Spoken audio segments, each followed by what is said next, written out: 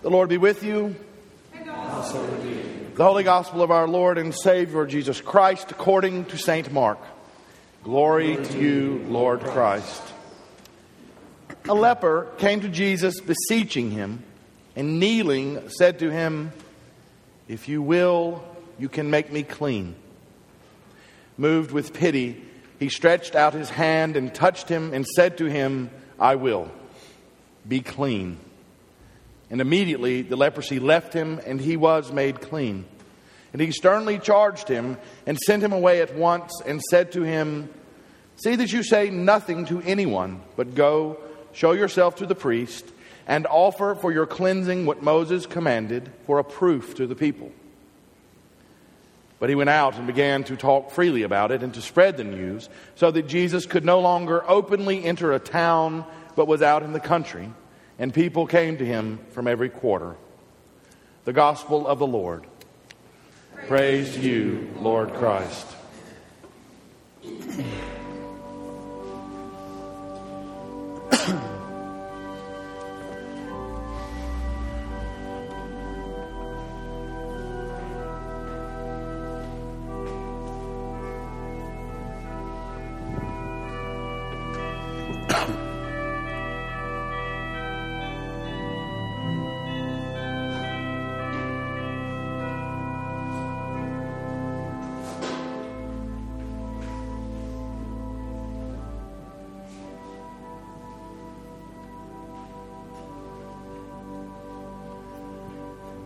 Grant, O Lord, that thy word only should be spoken and thy word only may be received. In the name of the Father, and the Son, and the Holy Spirit. Amen.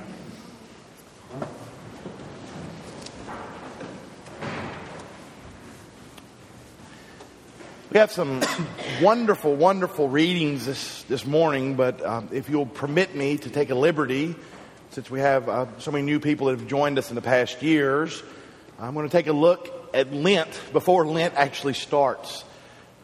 To help people understand what it is we do. So I beg you that indulgence. So to look at Lent, I think the first and best place to start when we look at the actual season is what the word means itself. Now, Lent in common usage is stuff that comes out of the dryer, right? But that's not the way we use the word in church. The word Lent is actually Old English, pre-Shakespeare, if you will. And it means springtime. Spring. The time of the year when days lengthen.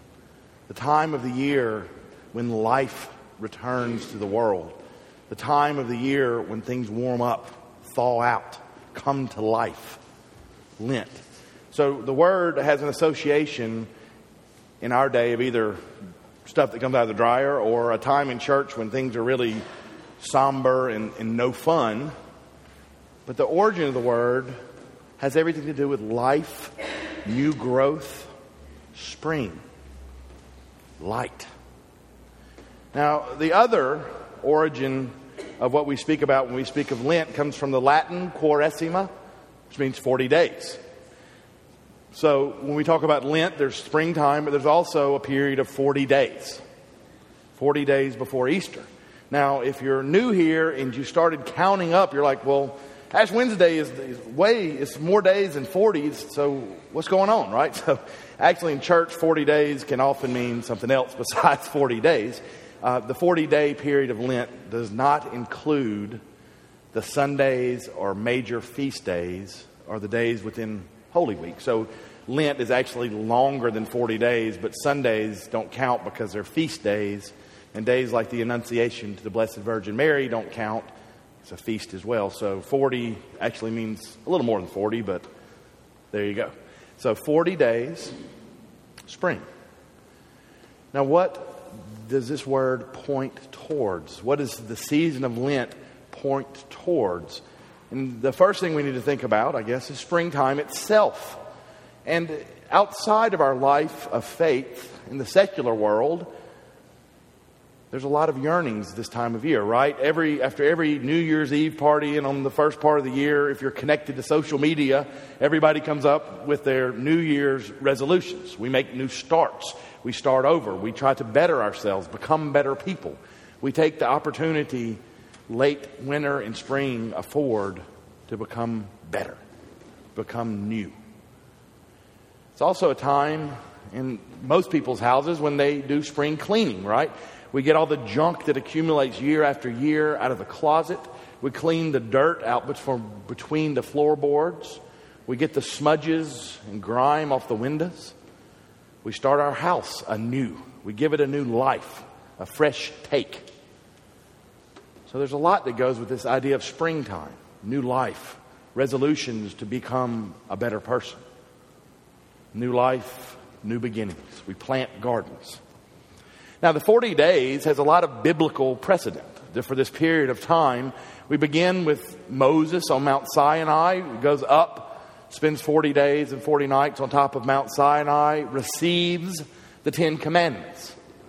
So 40 days and he receives an act of mercy from God. An act of mercy that allows Israel to live within a righteous relationship. They are given the law. This is how to live a righteous way with me, your God, and with one another. An act of mercy.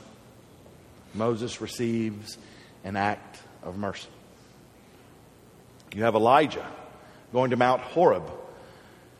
In the Old Testament, Elijah goes up against Jezebel. Jezebel, first of all, kills every prophet almost of Israel except for those who are able to escape to the cave. And so Elijah challenges the priests of Baal, Jezebel's priests, to a duel of gods. Elijah ends up winning that duel, and then at that point slays every one of Jezebel's priests, and then knows his life is over because of what he has done. And he goes into hiding. He wants to die. He sits down to die, and God provides him food and strength and grace and mercy to survive. So Elijah does the right thing, what he has to do in the face of death itself. And in those 40 days, God gives him grace and strength and mercy to face unsurmountable odds. The flood of Noah is one that all the church school children know, right? Noah and the ark. 40 days on the boat, and the world is made anew, given new life, new hope. The Israelites wander in the wilderness 40 years. At the end of that 40 years, they receive the promised land, a home. Nineveh. Jonah goes to Nineveh. They have 40 days to repent, and they do. They redeem, renew, rebuild a society. And they're given grace to do so in life. And our Lord, as we all know, spends 40 days in the wilderness being tested by Satan and fasting to prepare himself for his public ministry. He is given grace and strength and affirmation to do so. So 40 days is a period of time in which God can move in our lives. God can change us. God can affirm those things that need to be affirmed in us.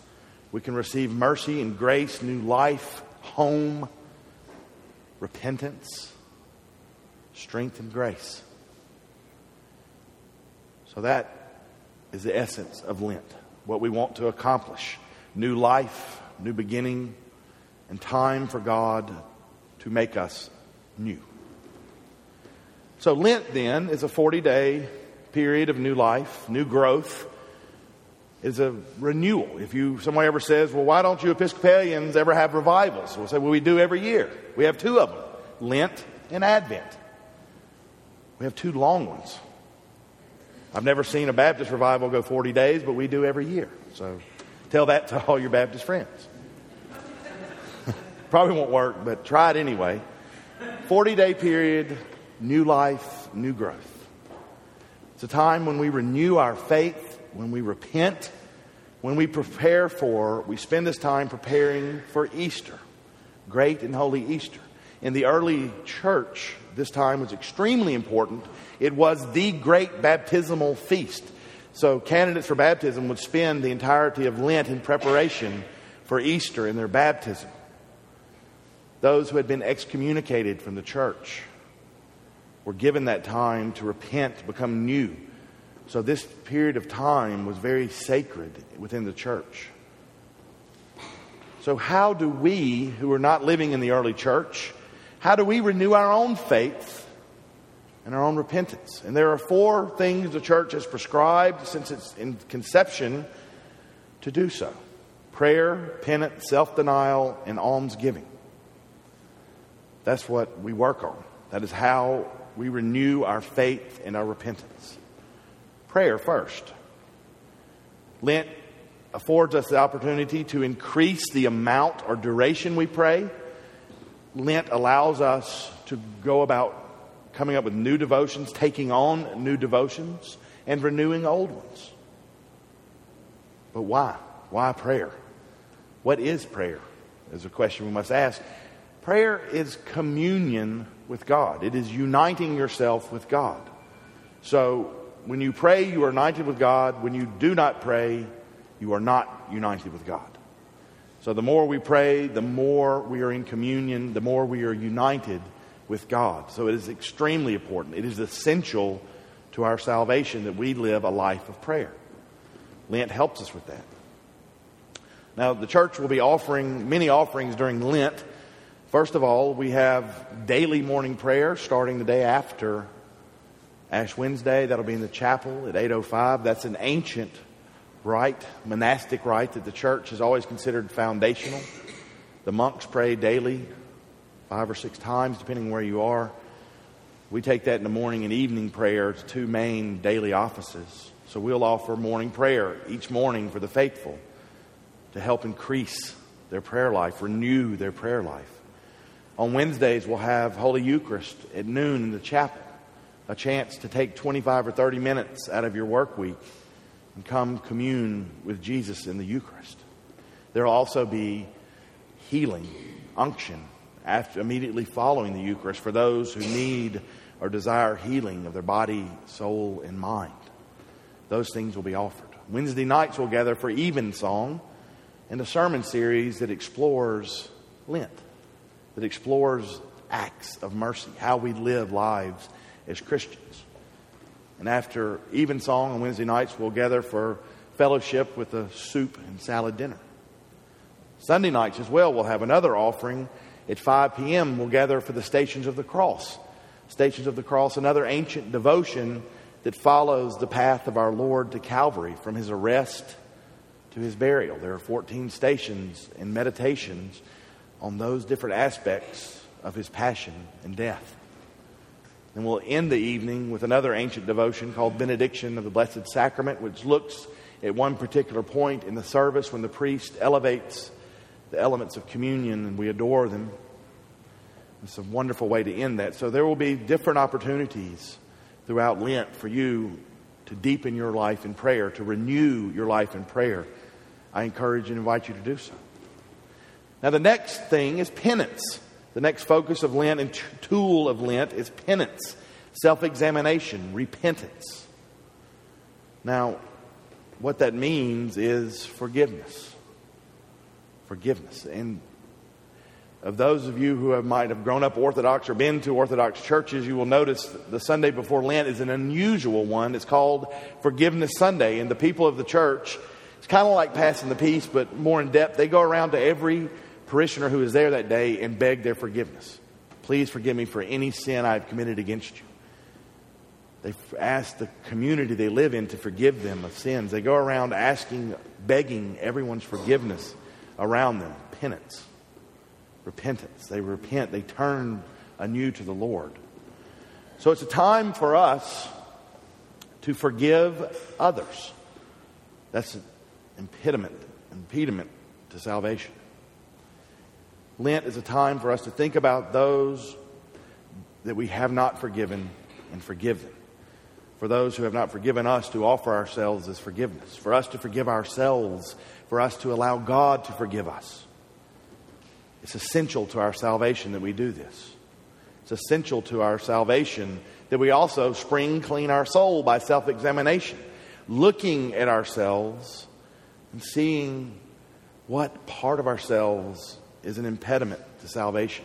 What part of ourselves stops us from living a righteous and holy life to God? What part of ourselves works against our salvation?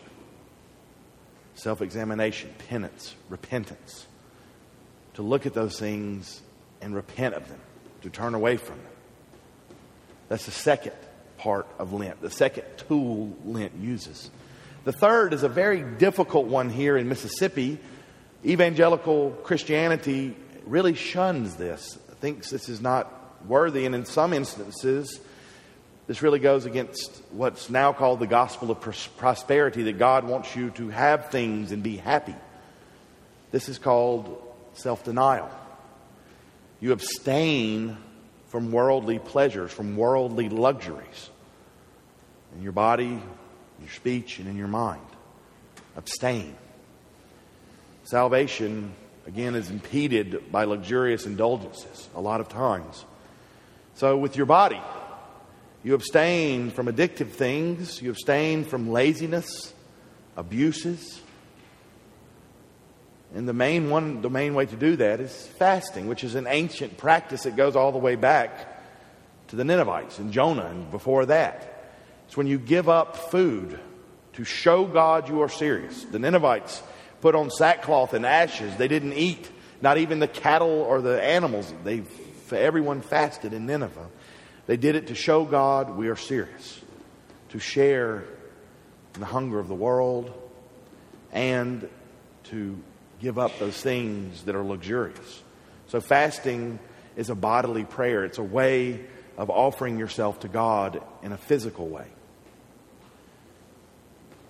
Our prayer book asks that during Lent we fast on Wednesdays and Fridays. That means at the least taking 2 half meals and skipping a whole meal. It means giving up meat, things like that. You've often heard people say in the South that, well, I'm giving up chocolate or Coca-Cola, things like that. Those are self-denial.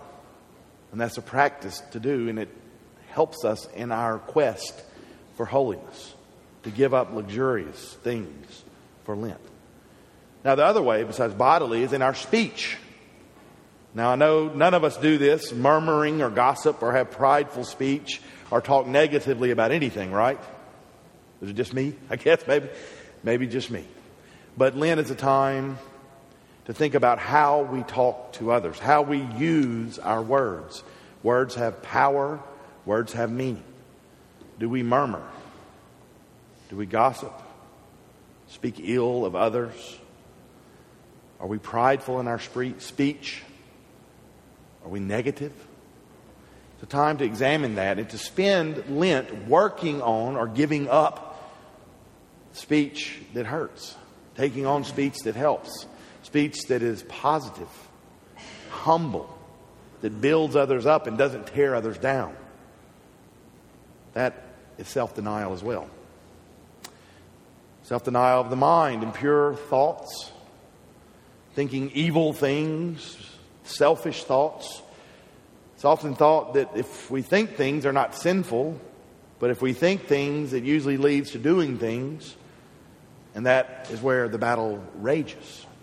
So if we spend time trying to control our thoughts, not letting our minds wander, to gain control of our minds and our thoughts, that also is an act of self-denial. That's the third tool. Finally, there's almsgiving, which is, in its broadest sense, giving materially to another. Money is a huge impediment to salvation as well. It's mentioned more times in the Bible than anything else, and it's mentioned for a reason. With money, we depend less on God than we do on ourselves. We depend on ourselves more and God less. That's true in everyone's life. I know in mine, it's hard not to worry about the end of every month. It's hard not to worry about where money will come from, where it will go. It's hard not to depend on those things and not on God. Money is tough. The corrective to those things, to worrying about money, to obsessing about money, is to give liberally. Almsgiving includes giving to your church, to your charities, to the poor, especially to the poor. It helps. It's a corrective to obsessing with money and worrying about it and letting money rule your life, to coming to the worship of money. In giving, we learn that we are dependent on God. We learn that we are connected to the world in real and tangible ways. We learn that we are all in God's image, and to all of God's image we are given to care for. And really and truly, if you think about your faith, money is the most real thing in the world. We can think thoughts all we want, we can have ideas, but put your money where your mouth is, as they say. Money is the most real thing. So when it becomes a part of our life of faith, when it becomes something we offer to God, when it becomes something we are liberal with, it helps deepen our faith in a true and real way. So those are the four tools of Lent: prayer, penance, self-denial, almsgiving. Now there are a bunch of other things we can take on, but when you think about the season of Lent, think about Lent as being a revival, a time of new life, a time of new beginnings, a time of spring cleaning, a time when light and life come into the world, and a 40-day period where God gives us His grace and mercy and makes us anew. Those are the four tools we use to do that: prayer, penance, self-denial, almsgiving. So we got 2 weeks or a week and a half until Lent starts. How will you spend your Lent? I encourage you to spend that time before Lent starts thinking about what parts of your soul need a good spring cleaning. Where are the smudges on your windows? Where is the junk in your closets? Where is the dirt in your floorboards? Some ways to do that is, what did you hear that I said today that perhaps scared you?